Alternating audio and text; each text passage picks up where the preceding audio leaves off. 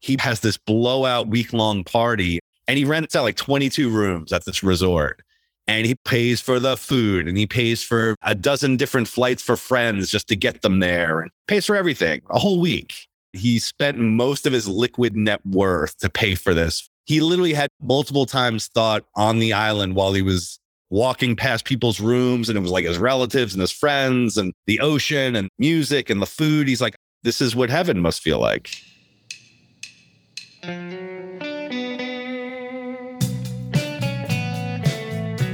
Hey everyone, my name is Al Gugliotta, and I want to welcome you to the Unlearning Project.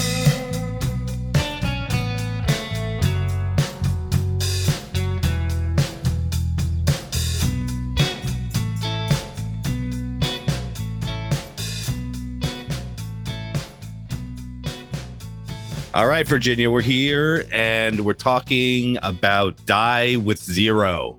Ooh. Yeah, it's a good one. It's a book I listened to by Bill Perkins and never heard of the guy. I've listened to so many books over the last, I probably have a PhD in self-improvement books. I think My favorite type. Yeah, I just continue to listen to them and I go back to them and it's like, how many can you listen to, right? Yeah. If I probably put the half of these in practice, I'd have a... Oh, yeah. You'd have the most amazing life ever. Amazing, right? But I like to just listen to them and be like, oh, yeah, that would be a good point to try. And then I'll forget about it and move on to the next one, you know? Well, and then are some of them like they all meld together? Like they have similar points or similar suggestions and you're just kind of like, Well, yeah. Well, it started out with the productivity thing and the efficiency thing and like how to make everything efficient and productive and no procrastinating and just push. I'm like, no more of that. I don't want to listen to that crap anymore. That's overkill. I have overkill on like the push, you know? I think there's a time for that. There is. And then there's a time where you're like, all right, I've done that. Now I'm into like creating more space and time for myself. And definitely. So yeah. So the creating more space thing, or like the decide, geez, like I'll be 50 next year. So 50 next year.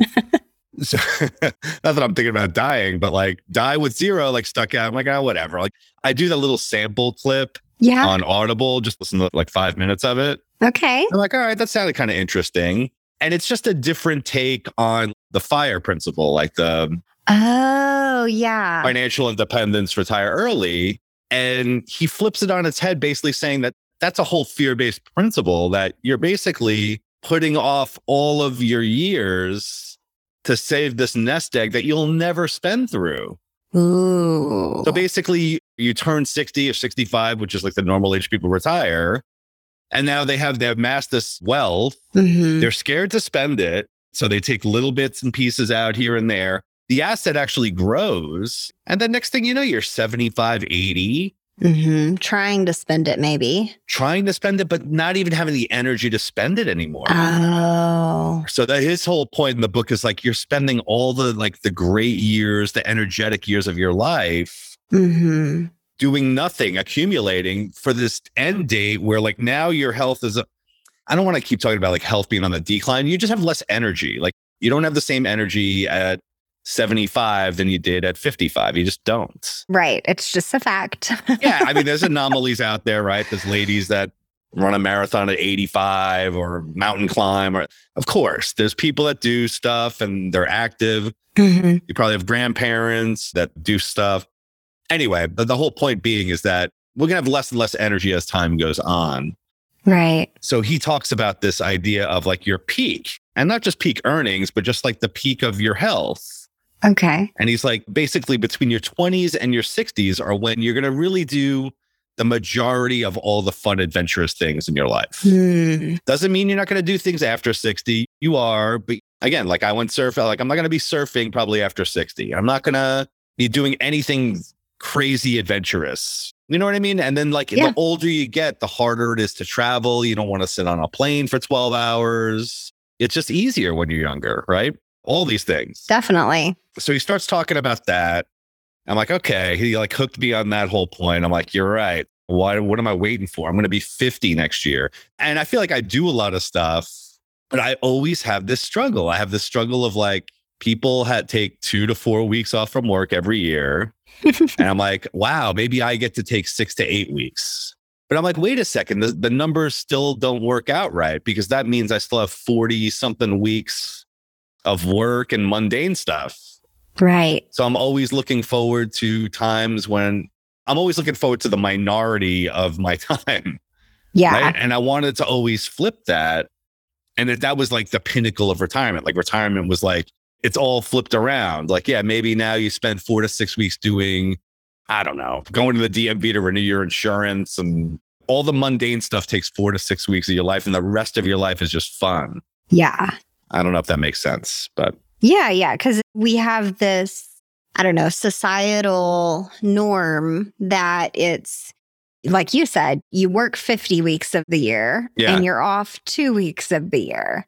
But like, why does it have to be that way? Why can't you be off half of every month? Right. Or every other day, or however you want to spin it? Like, why does it have to be that so much of your energetic years are committed to earning income or saving or working? And he takes it a step further, like where he talks about money is just a tool for happiness. It's a tool for doing fun stuff. Absolutely. And if you're not spending it, then you're wasting it. Like, what's the point? You're going to leave it to your heirs? Why not leave it to your heirs while you're alive? Or like, if you knew today that, all right, you're dying at 91 years old. Now I got to make this roadmap from where I am now to 91, make sure that I have enough money for each day until 91. And then on that day, I freaking die and it's over and I have no money left. Mm-hmm. Yeah, that makes it easy, right? Because now you know what to plan for. Mm-hmm. But we've taken this so far out of whack where we think that we need this giant nest egg, and that the nest egg needs to like basically feed us, and we can't touch the principle of it because we don't want to run out. And we're so scared to run out that nobody wants us spending it. Yeah. And this isn't nobody, but like most people that enter retirement at 60, 65 years old will not spend through their retirement money because they're scared to spend it. Yeah. And that's why people use products like annuities. They use an annuity because the insurance company is going to pay them an income that they're unwilling to pay themselves. So you're giving the money over to the insurance company. You're just like, listen, pay me 5% on whatever I give you for the rest of my life. I'll never give myself that much if I didn't use this annuity. Right. It's like a structured way to pay yourself. Yeah. And they're paying a hefty fee to the insurance company, like a 3% annual fee. The insurance company thing, Yeah. It's all disclosed up front. Like, you know what you're getting into. Yeah. They're happy. Yeah. You're paying for the insurance. So the insurance, and then I started to realize like all insurance is based on fear. Mm-hmm. Not that you shouldn't have insurance, not that you shouldn't have these things, but I start to realize like, wow. So like you're putting off all the best years of your life because you're in this fear mindset of, I won't have enough, I might run out. I won't have enough, I might run out. And then I know, just like with my own clients, I'm like, yeah, they don't run out. If anything, they have more than what they ever had when they die.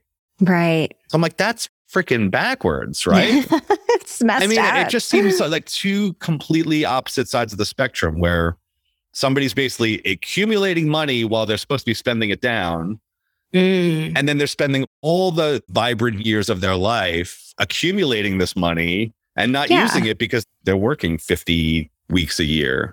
Right. So I started to realize, I'm like, how do you, and that's what he goes through in the book. I didn't think it was like the best book, but it just is very thought provoking. Yeah. And it get my wheels spinning of like, oh, all right, there's a different way to do this. Yes. And there was one cool part in the book where, it's off the charts crazy. This guy basically, I assume he has a lot of money. He doesn't disclose how much money he has, but on his 45th birthday, he basically has this blowout week-long party in like St. Bart's, like a island in the Caribbean. Yeah. And he rents out like 22 rooms at this resort. And he pays for the food, and he pays for a dozen different flights for friends just to get them there, and pays for everything a whole week. He gets Natalie Merchant, the lead singer of 10,000 Maniacs. Oh, This is probably before your time. I don't know who that is. Okay. Okay. Never look up Natalie Merchant. Great singer from my times, more like the 90s. Really good. He freaking gets Natalie Merchant to come to the island and play like this concert. Wow. The only thing he really discloses is that he spent most of his liquid net worth to pay for this 45. Like, it's off the chart. Like, I wouldn't do that. Wow. But I was like, holy crap. And then he starts talking about how it's literally the memory in his life that he literally had multiple times thought on the island while he was walking past people's rooms. And it was like his relatives and his friends and the ocean and music and the food. He's like, this is what heaven must feel like. Aww. He's like, I had multiple times where I felt like that. Aww. I don't even believe in God or heaven or anything, but like, I was like, wow, that's pretty impressive. Yeah. And he's like, now it's 5 years later, I'm 50. And like, I just continue to think about this trip, and like my friends continue to talk about it. It's like a memory burns for the rest of my life. Yeah. Well, that's what I was thinking, is that forever, your friends and family and whoever you invited or whoever even knew about it is going to like talk about that trip and assimilate that event with you, with like your giving ability, your generosity, contribution. Yeah. Yes. Right. They're going to forever pair you, your generosity, and that trip and the feelings they had while they were there.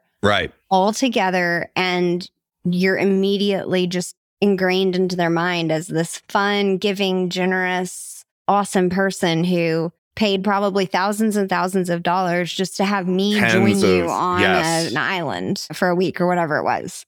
That's awesome. And he was saying like, and the funny quib that he has about after he talks about like what he did, he's like, I could have spent my 45th-year-old birthday sitting at a countertop looking at my IRA statements and account balances. Like what?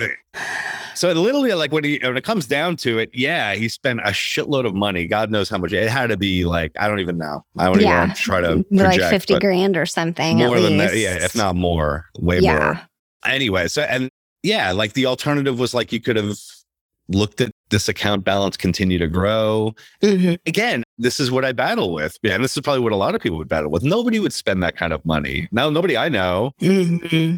It depends on your means, right? Everybody's got limited financial resources. Everybody does. Right. All different levels. But what are you willing to do? Like, so when you start to think about the 4 to 6 weeks of vacation or whatever you do during the year, it just started making me realize, I'm like, wow, I'm not nearly doing enough. Mm-hmm. And not in a way where I was like, oh man, you got such a boring life. And like, it wasn't a competitive thing. And it wasn't a feeling of, I don't know, like in a rush to take life by the horns, or you know what I mean? It wasn't like this, like, okay, oh shit, I'm running out of time. I got to hurry up and do it.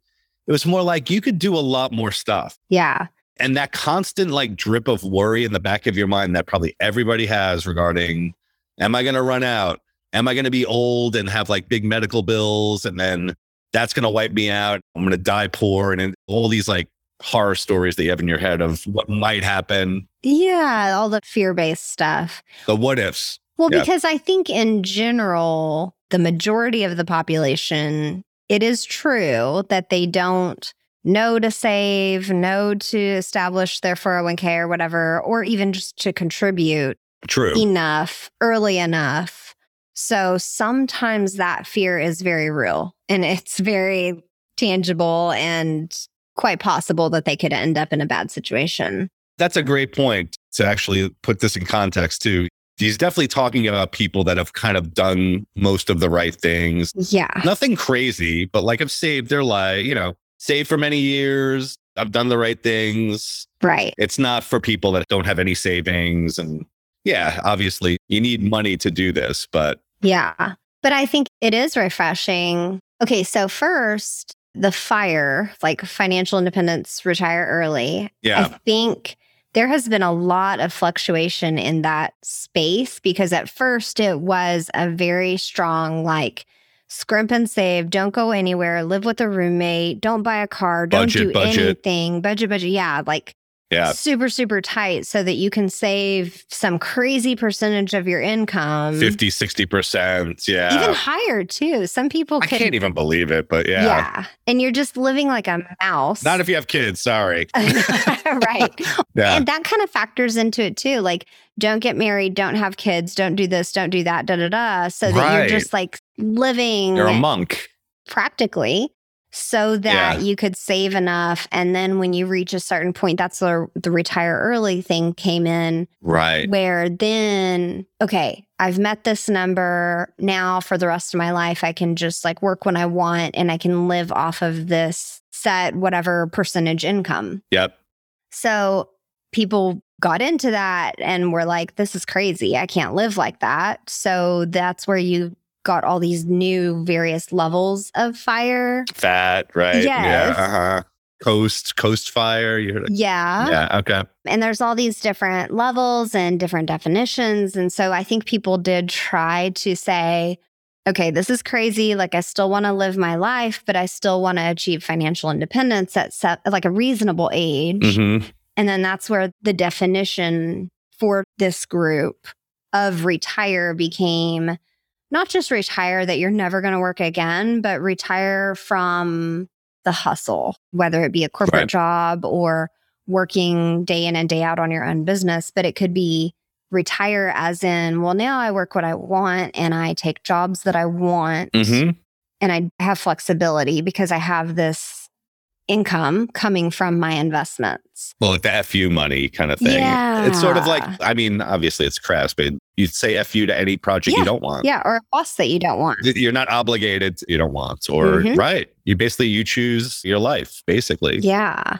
Well, and I do think, though, that some people started to realize, and that leads into the concept of, I think, this book, where if you create this massive nest egg before you're 30, I mean, what's it going to do? Just sit there and grow for 60 years while you live. And sure, you're taking a little bit at a time. Right. But you're still going to end up with this mass amount of money that you nearly died for the first 30 years of your life. Yeah.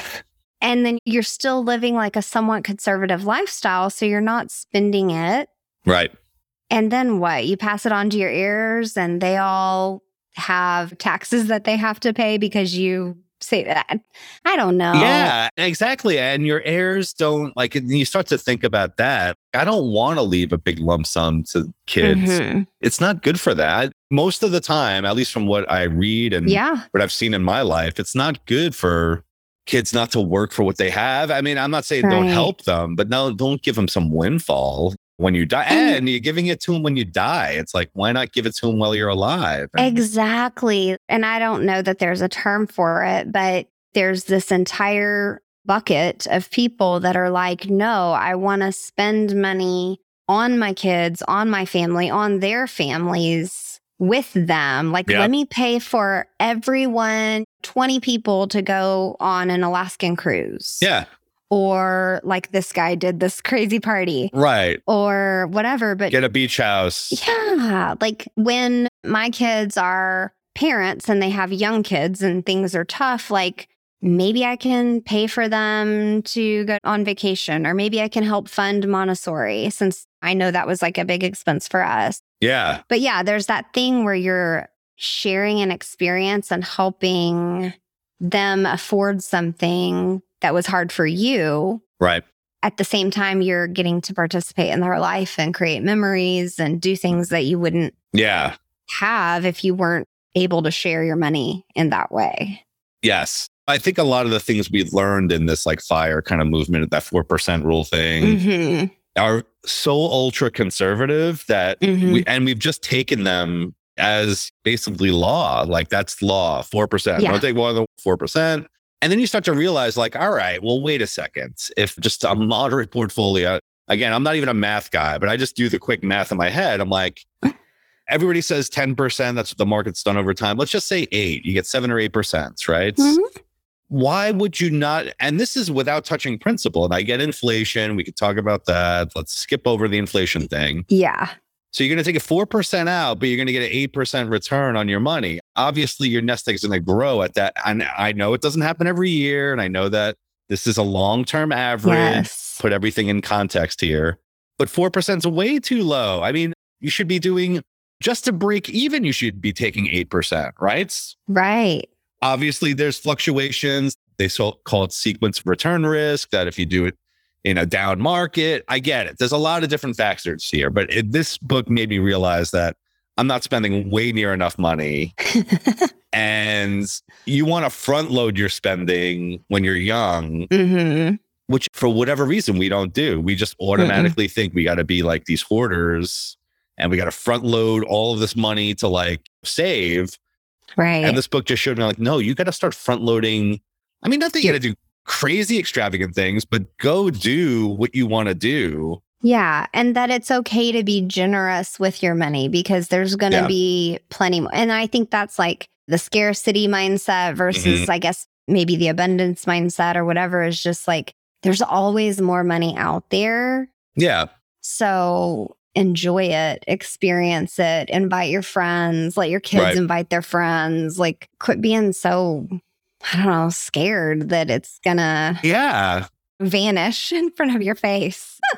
I think when I started to realize that the numbers aren't making really much sense, at least in my own financial situation, is when I look at my account in a day, like it'll fluctuate because I have more risky investments than other people do. Yeah. It'll fluctuate orders of magnitude more than I would ever spend on a vacation.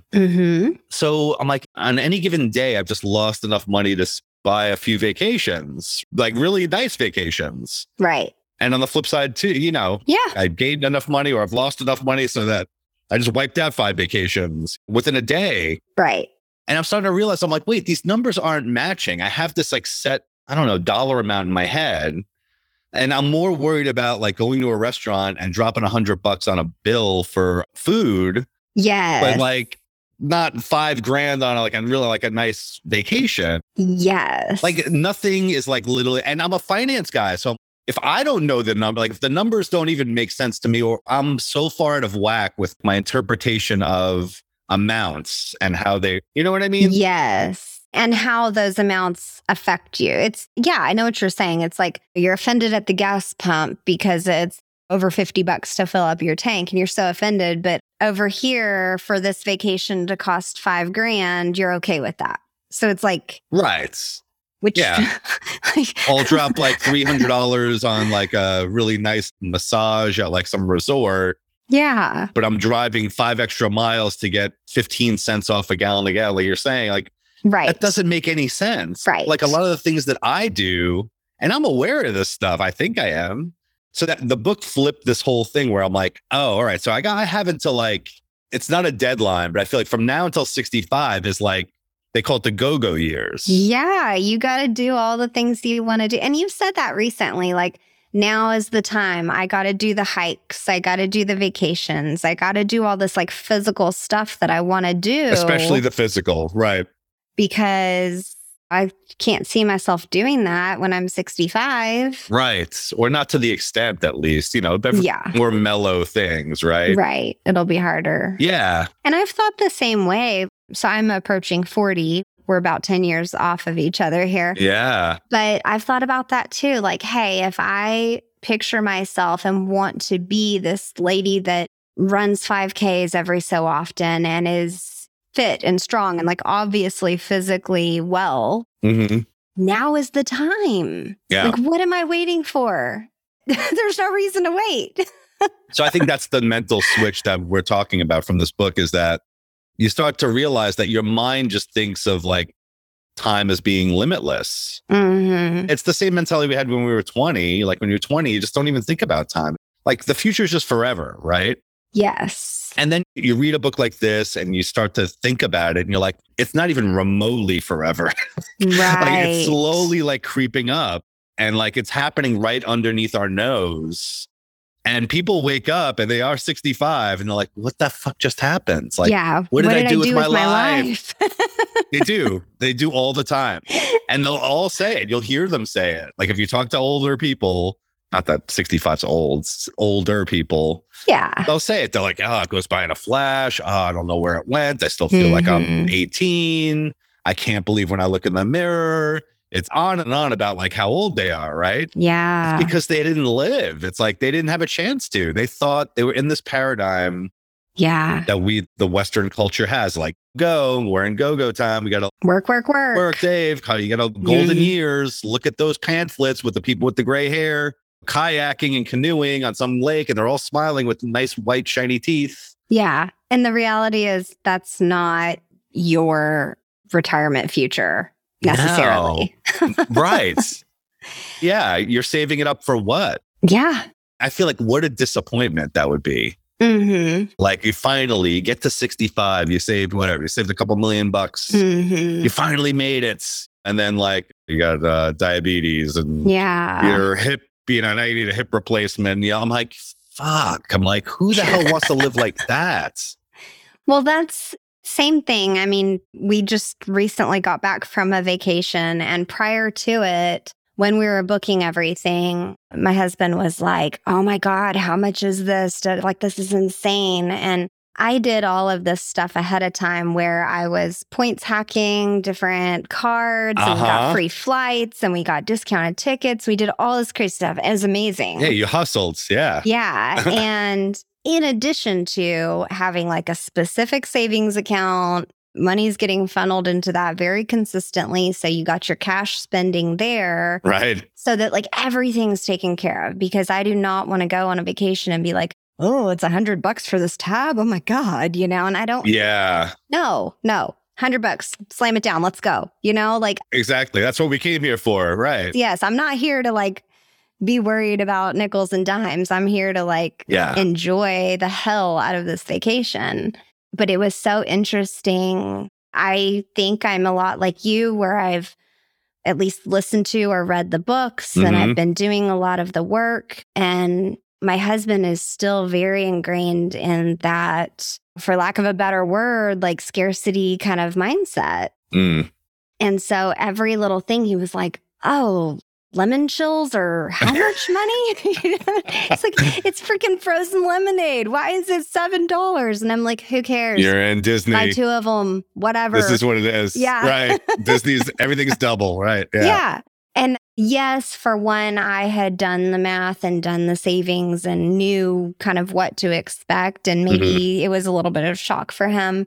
But at the same time, throughout our trip, I reminded him, hey, I saved for this. Right. Spend the money. I don't care. What do you want? You want a funnel cake? Go get one. Like, whatever. Like, I don't care. Yeah. This isn't a time to like be chintzy or like, this isn't frugal time. Like frugal time was when we were saving up for it. Now it's time to splurge, right? Exactly. Yeah. And so throughout the trip, there was multiple times where I kind of had to remind him and nudge him, like, don't worry about it. Pay it. Like, do it now. Like, especially so at Disney with the app, we bought special tickets so that we could jump lines and do whatever. Yeah, the fast track stuff or whatever. Yeah. Yeah. And then there's some that you can pay for additionally that are not included with your ticket that you can jump lines. Okay. And so this one ride, that was the only way you could do it unless you wanted to wait like 2 hours. Yeah. And of course, we didn't want to wait because there again, I'm looking at this like, no, our time is valuable. I want to like get on, get a ride, go get a lemon chill, go to the next thing, see a show. Like, I don't want to spend my day waiting in line. Hell no. This is valuable to me. Like, I want to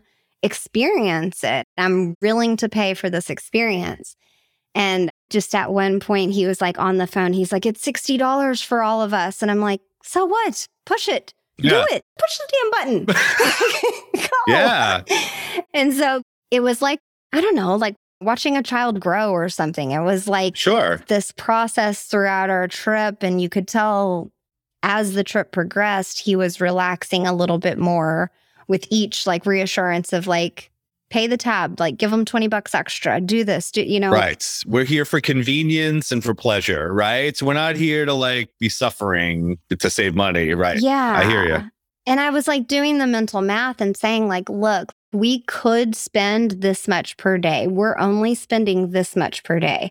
Even if we spent double tomorrow, we still wouldn't overdo our budget. Like, we're doing great. And I just had to keep reminding him of that. And it was just such an interesting experience. And then as it's going along, he's already kind of saying, well, next time we come, we should do this. And so I was like, nice. oh, I got you. Yeah, remember this. Yeah, burn this into your memory. Yeah, I got you now. So I think slowly but surely he's coming around and starting to kind of shift and say like, yeah, we need to do this. These types of experiences now, spend the money now, enjoy this with our kids, pay for the extra pictures, do whatever. Yep.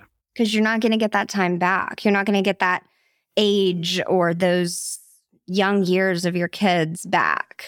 Yeah. Well, I think it's important to get ahead of those. Like, I'm listening to you talk and I'm putting myself into your husband's place where I'm like, it's just like my instinct, my knee-jerk reaction. If I'm buying a lemonade and it's freaking $10, I'm like, no, there's no way it's $10. Exactly. But then you're like, I'm like, it's fucking $10, right? I mean, come on. Exactly. Is that like going to change your life in any way?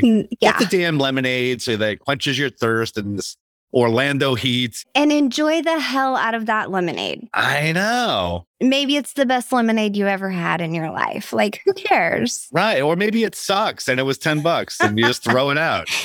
And I've wasted more money on worse things. Yes. So whatever. That's right. I think you're right. It's a mentality. Like you said, it's like that kind of deprivation mindset of like, I'm always depriving myself. And if I ever splurge, that's a waste and I can't. Yeah, it's such a strange thing. And like the way this guy talks in this book, this guy, Bill Perkins, it's different than any way I ever heard anybody speak in a book regarding money. Okay. Like even the most liberal people, when it comes to like spending your money, this guy goes further. I mean, that one story about his 45th was one, but he talks about the actual numbers of it and how much less it would cost for people to live the way they want to live. We think it costs so much more. You know what I mean? And like, we're always so scared of worst case scenarios. So going back to that 4% rule, that 4% rule was created literally like they went through, what was it? Almost 100 years, maybe a little less, 80 years of past market returns. And they tested every rolling 10-year period, every period. They wanted to make sure that this survived the worst times to retire. Yeah. Depressions, recessions, all the things. Right. The worst case scenario. So now you're basing what you're able to withdraw and enjoy on the worst case scenario that ever happened in history. Right. And I start to realize, I'm like, is that a good way to do things? Is it good to like now deprive yourself to the point where you're protecting against every possible downside? Like, is that? So it's like we need the same study, but done on the best case scenario of all of those same years and see what that percentage is. Like, what is that percentage? 16%? Right. And then why don't we meet in the middle and say, okay, 4 is worst case, 16 is best case, pull somewhere in the middle of that. It's like we need... Or be flexible at least, right? So maybe adjust from year to year, figure out where you're at and readjust. Or I think everything revolves around this worst case scenario because it totally taps into human beings. What if catastrophizing kind of like mentality when it comes to money. I want to know the worst case scenario. And then I'm only taking that small amount out that I know that out of like a million different scenarios, it never failed to work. I'm like, a million different scenarios. Do you really need a million different scenarios to like, to make you feel comfortable? Well, and I think most of us, at least you, me, my husband, most friends have all come from a family or a background that didn't have as much as what we all have now. Very true. Whether it be opportunity and job access or actual finances. And so that fear is kind of ingrained like from childhood, just knowing the way that you used to live, the way that your family had to live. Yeah. And that fear that you don't want to end up in that same place. Right. And so it makes sense. It's going to be hard to reverse that. And we all know the people on the flip side too, right? Yeah. So we know the people that are spendthrifts and like they never have any money and they'll never will have any money because that's all they do is spend everything they got as soon as it comes. So it's like, you don't want to be that person, obviously, but we would never be that person. So that's the thing. It's like we're worried about being a person that we would never be. And so with that fear in mind, we're just unwilling to really tap into like the resources that would better our lives. Yeah. And again, the timing of it regarding this book that's what kind of shook me too, is that there's times to all this. Yes. You know, like this giant nest egg is not going to serve you at 80. It's just not. What do you want to do at 80? Like you're going to want to probably watch some TV and hopefully if you're in good shape, you go for a walk. Like you're not going to be like jet setting around the world. I don't think you are. I mean, I don't think who knows? Maybe you will, but like, I'm just thinking I want to do that stuff younger. So it makes so much sense to front load a lot of your money and resources now. Right. Again, I don't think of myself as next year being 50, but that's a real number. And that's past like middle age if I'm 100, right? So it's not, I don't think of myself that way. No, I don't think anybody else does either. No. And I think these years just creep up. And then you're like, holy shit, I wasted my life. Right. I think that's the biggest fear, and my biggest fear in all this. I think that's a bigger fear than running out of money. And that's the other point he makes. He said, everybody's so worried about running out of money. Your biggest fear should be like wasting your life. I was like, oh, so we're so concerned with like not running out of money that we'll just waste our entire lives to accumulate enough so that we quote unquote don't run out of money. And it's like, great, we didn't run out of money, but we didn't do anything. Right. Like there's no badge of honor for dying with cash still in the bank. He says that in the book. It's funny. He's like, it doesn't say on anybody's tombstone what their net worth was. They don't say that. Nobody gives a shit. True. Like if you have $5 million of your net worth or like 500,000 or zero, like who cares? You're dead. Yeah. You know what I mean? Like, is that some kind of accomplishment or I started really thinking about, and just so many fun things you could do with money, right? Mm-hmm. Yeah. Money gives you options. And not being superficial, just you can use it for a lot of fun things. And I could list them all. Yeah. A whole laundry list of stuff that I would not only travel, but just like daily living, like just buying good food and getting massages and getting the best healthcare and the best trainers and exercise, and free time. And money does a lot, gives you a lot of flexibility as far as quality of life. Yeah, it gives you options. If there's something that would make your life better that you could pay for, right? Why not pay for that and just be happier? Right. But I think there's at least for me, there's a little bit of guilt in there. Absolutely. Of like, well, I don't need a massage every week. Maybe like once every 6 months. Why do I need a massage once every? Why deprive yourself? Because that was like the badge of honor. And that's the way you accumulated. That's the way you got from point A to point B. So that's the way we grew, was we conserved and we basically put stuff off and we delayed gratification, and just everything was a sacrifice, right? So if you're not sacrificing, then you're not growing. So you almost like attribute growing to like you have to sacrifice to grow, right? Right. So that makes me think of that phrase, what got you here won't get you there.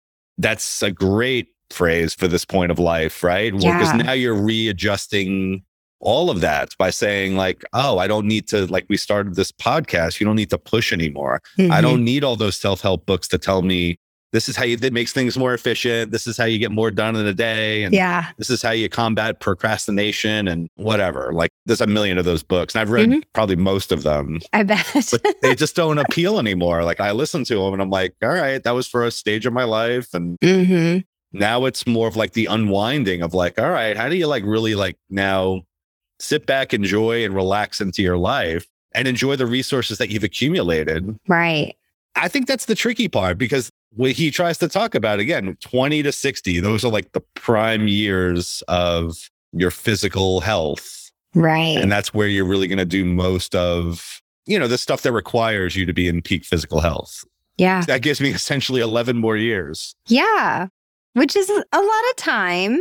It is, but it's good to be aware of, right? Absolutely. I mean, at least you aren't having this realization at 60, because then you'd be like, oh shit, I only have 5 years. Like, oh man, exactly. Right. I don't think people think about this stuff. Yeah. So for some reason, my brain is going to this like visualization thing where I'm picturing it like the sun, what the sun does in a day. Like you've got your morning sunrise, and then you've got those peak hours, which I guess for our years is like from 20 to 60. So for the strongest sun, right? Yeah. And then your sunset.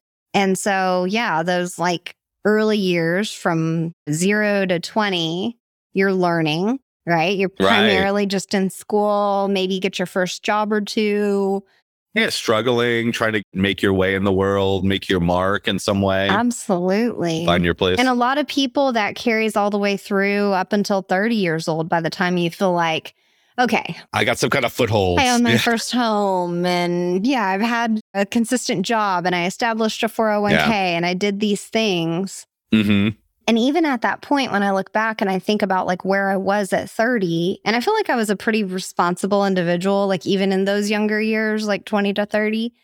But even at that point, if you would have told me, all right, this is where your prime years start, you need to spend and enjoy your life, I'd be like, spend what? I don't have anything. Exactly. This is the paradox, right? Yeah. Only lately, within the past few years, has that real abundant feeling started.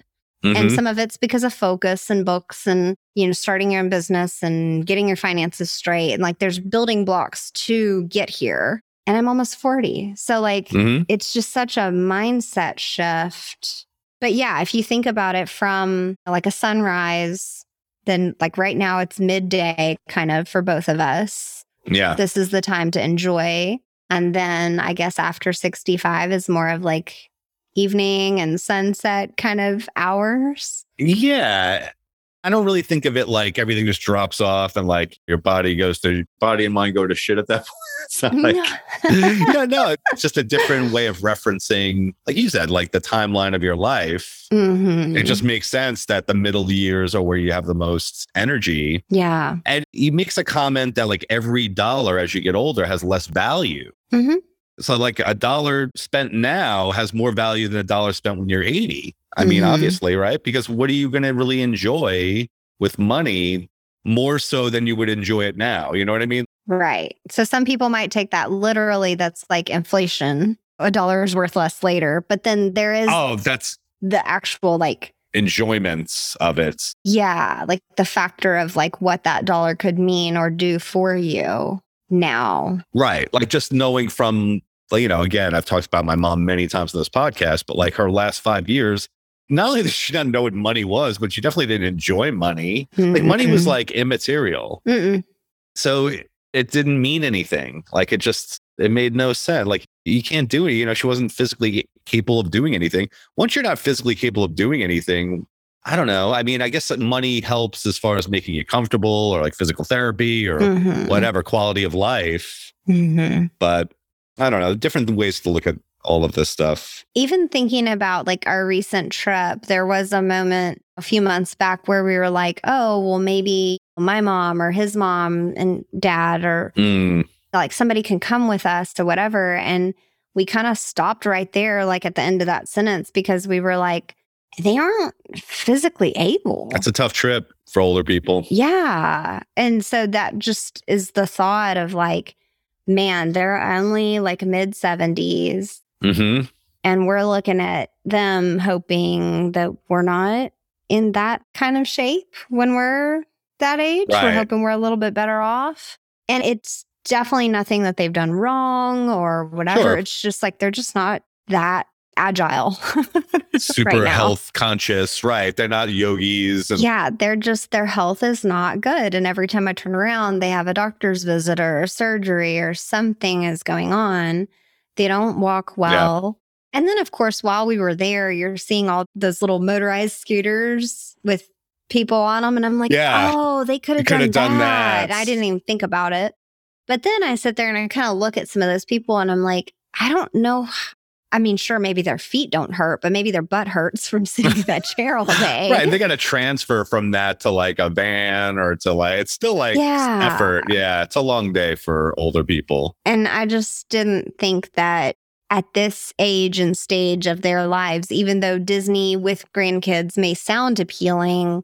Yeah. It wouldn't work for them. Yeah. And it just makes you really think like, man, what am I going to be like at that age? Am I going to be able to enjoy things with my grandkids? And right. It does. And do you see your parents, your husband's parents spending money more so than they would be spending when they were in their 50s now? You know what I mean? Like their lifestyle more expensive now than it was? I'm not sure if their lifestyle is more expensive because they do seem fairly frugal, but ever since I can remember, like when we visit, we're always trying to tell them like, you don't have to cover our tab. Like we would like to cover your tab sometimes. Wow. And they kind of give us some pushback, and they're always trying to like pay for our meals and stuff, which is super nice. And I'm always very thankful. Right. That's what they want to do. Yeah. Yeah. And so sometimes I do look at that and say, like, this is their way of kind of sharing the wealth and spending money on us while they're here with us. Right. Absolutely. Makes them feel good. Yeah. Yeah. And then there's a piece of me that's like, well, what if they need that money for like medical stuff or whatever? Like, I don't want them to be buying my pizza while they actually need a surgery or something, or they'll need a surgery in a few years, whatever it is. So, yeah. Then it goes back into that fear loop. Mm-hmm. That's one of also the points that he kind of goes over. He's like, when you turn 60, 65 especially, because you're qualified for Medicare, people are so worried about these giant medical expenses. And I'm sure there are expenses, but 9 times out of 10, like big major expenses are covered by a Medicare type program. So the fears that you have of like losing your nest egg or like really going into debt or really like crumbling your retirement because of some kind of medical expense are like unfounded. Yeah, that's true. Yeah, because most of it is covered. Yeah, you will have bills. Yeah, it's not, but you're not going to have $100,000 bill for staying in the hospital. It's going to be covered. Right. So you don't think about stuff. And so I think a lot of times we try to overcompensate for things that aren't even a potential hazard. Yeah. We're worried about this thing that will never happen. Like, it's just not something that's even rational. We're like, nope, we just need more money. Why do you need more money? I don't know. Just need more. Just in case. More, yeah, just in case. Rainy day. It might rain every day. Might flood. Yeah, need flood insurance. Exactly. Like, it's just, everything's just a caution. Yeah. Yeah, I'm really trying to like get away from that whole, that fear mindset of everything's a caution. Like, everything's a cautionary tale. Everything, you have to be on guard. Man, it's just not a good way to like live your life. So this book, would you say, was drastically different from most other self-help or financial books that you've read? Or, I mean, obviously it stuck out to you because that's why you wanted to talk about it today, but yeah, share a little bit more. So like, say if there's a listener or somebody that really does enjoy self-help books, kind of like you and I do. Yes. What would be the real enticing thing that you're like, you really need to read this book? I think it's for people that are in a situation where you don't have to be financially well off. If you are financially well off, it's good. It's a good book for that. If you're on a good trajectory financially, I think it's a good book for that. But if you're struggling financially, probably not the right book.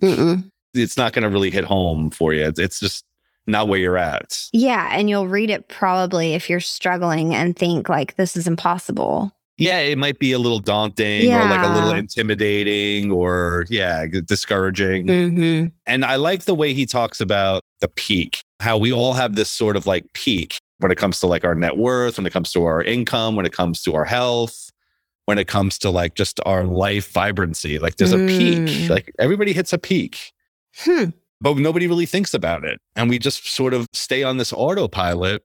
And once you're on the autopilot, like, it goes back to like our previous episode, the bubble. You get in this bubble. Yeah.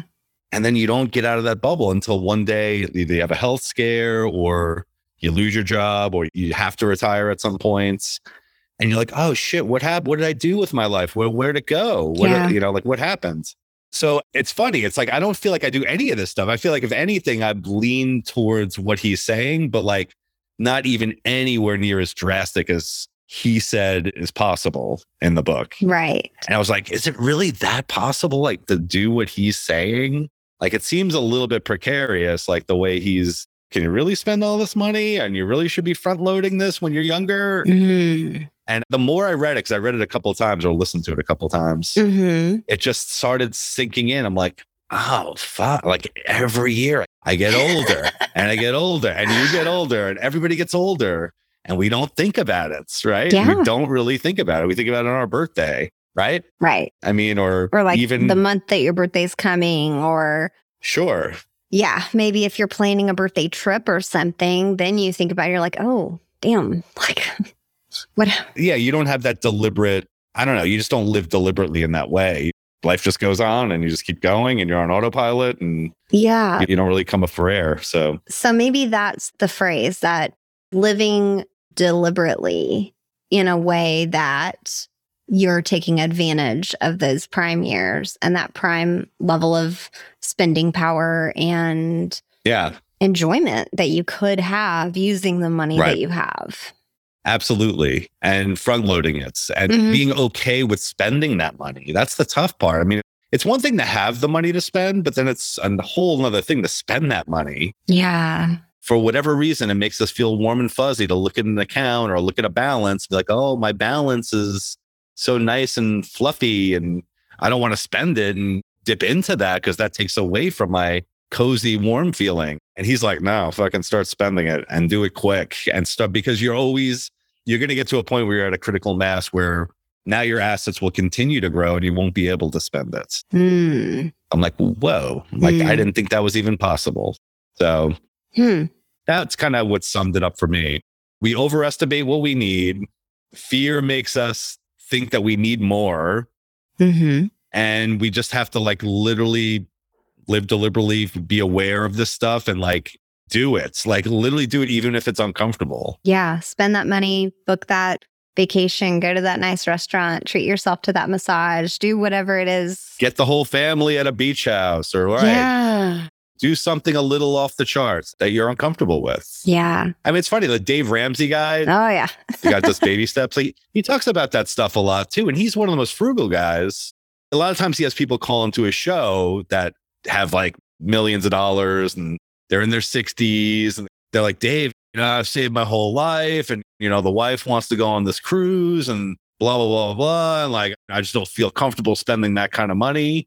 And Dave will just be like, listen, how much do you feel comfortable spending? And the guy would be like, maybe for the whole trip, $4,000. He's like, I want you to spend tomorrow. You get online, you spend $8,000 and you get the nicer room and you get this, and you get. Yep. I'm like, yeah, it's that kind of I think I have to be my own Dave Ramsey in that moment. Just do it. You're not going to regret it. Yeah. And I agree. I want to build on that because Dave Ramsey does have a bad rap with a lot of people because it's save budget, baby steps, rice and beans and all that. Right. But he does that. It's just like everything we talk about. There's a phase and a time and a purpose for those rice and beans moments.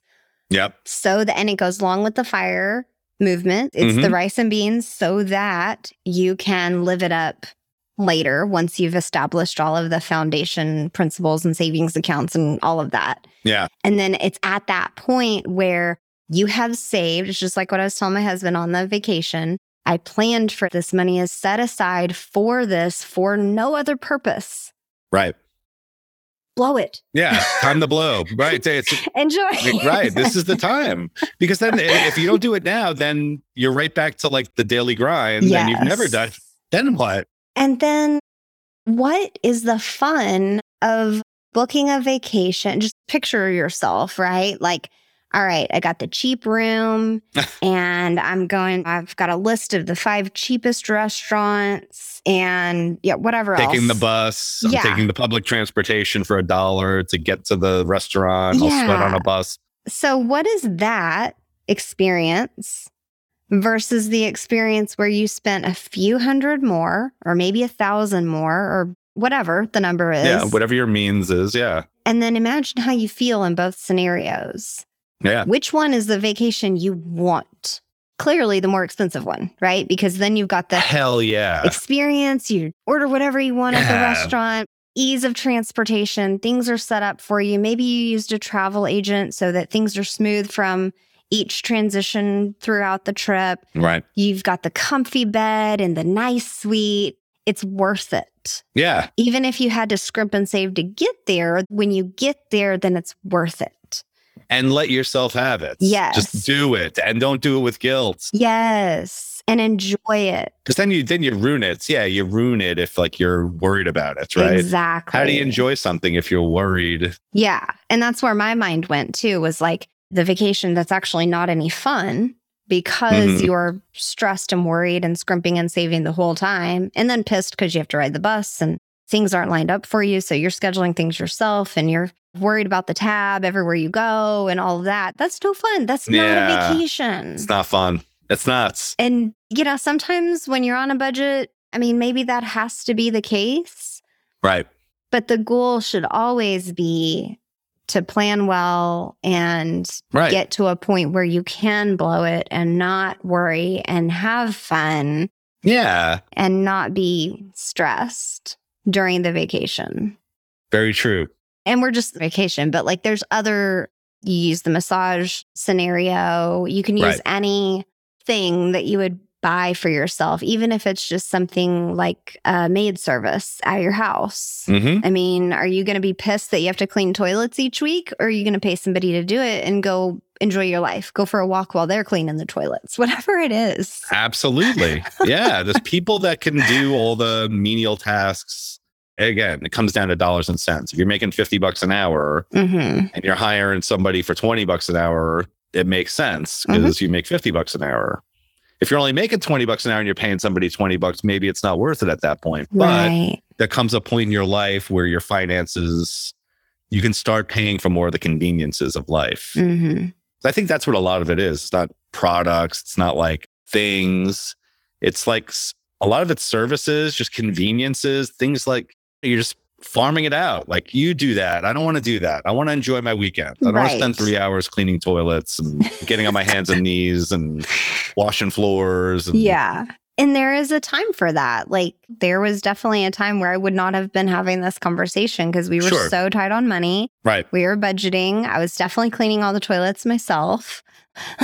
We were definitely not going to Disney. There was a phase of life, and that was a very hard phase, and I don't want to go back. And I'm fully embracing and enjoying this phase now. Absolutely. I think that's a great place to wrap up. I do too. No, thanks, Virginia. And thanks, everybody, for listening. Yeah. And we'll see you next time. Yep. See you next time.